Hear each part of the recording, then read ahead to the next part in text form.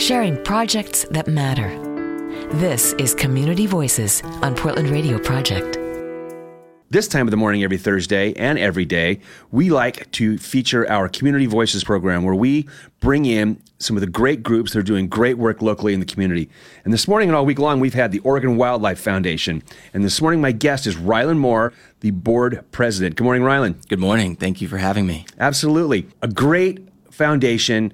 Tell me about what your mission statement is. Sure. The Oregon Wildlife Foundation really empowers the lasting conservation of fish and wildlife and citizen enjoyment of our natural resources. So what does that mean? I mean, think of us as almost like a community foundation, similar to what Oregon Community Foundation does or other community foundations around the country. We provide grant dollars to nonprofits, to other groups throughout the state, doing some amazing projects for fish and wildlife habitat restoration, for scientific surveys of fish and wildlife, and also providing dollars for projects that are going to afford people the ability to get out into the wildlands and experience all that Oregon has to offer. As we spoke earlier, a subject near and dear to my heart, past career. So tell me what Rylan's day-to-day is like. What are you guys working on recently? Oh, yeah. I mean, there's some great projects that we've talked about already throughout the week. We talked about Sturgeon Lake, which I encourage people to go to the PRP website and listen to.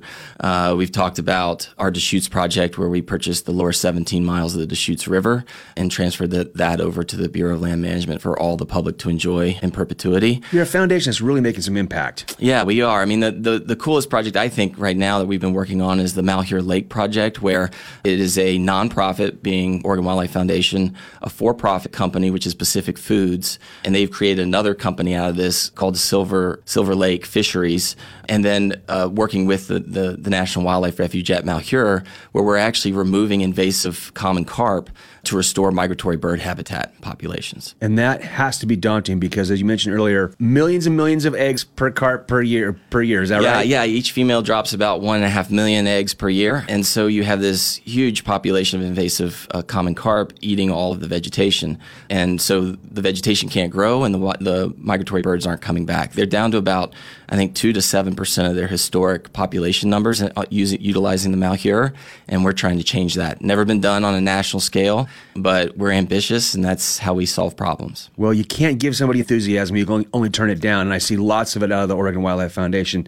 So volunteers, tell me a little bit about how you volunteer. Yeah, so you can volunteer on committees, you can volunteer on our board, and then also we run projects. You can help building some of the projects we've done, things like boat ramps over on the Siletz River for handicap access. We've done other projects where it's surveys and studies out there for understanding the wolverine in Oregon. How is that population doing? So there's a lot of ways to give and donate. We have our Give Guide right now through Willamette Week that's ongoing, and you can also learn more about that at the PRP website or joining our Facebook page. But a lot of different ways to give, and just encourage people to find out who we are and what we're doing and come and talk to us. Well, we want to talk to you again. We want you guys to keep in touch with us and come back and let us know how things are going. It's a fantastic foundation. I'd love to. Thank you so Rylan, much. for coming in. Thank you. You've been listening to Community Voices on Portland Radio Project. Learn more at prp.fm.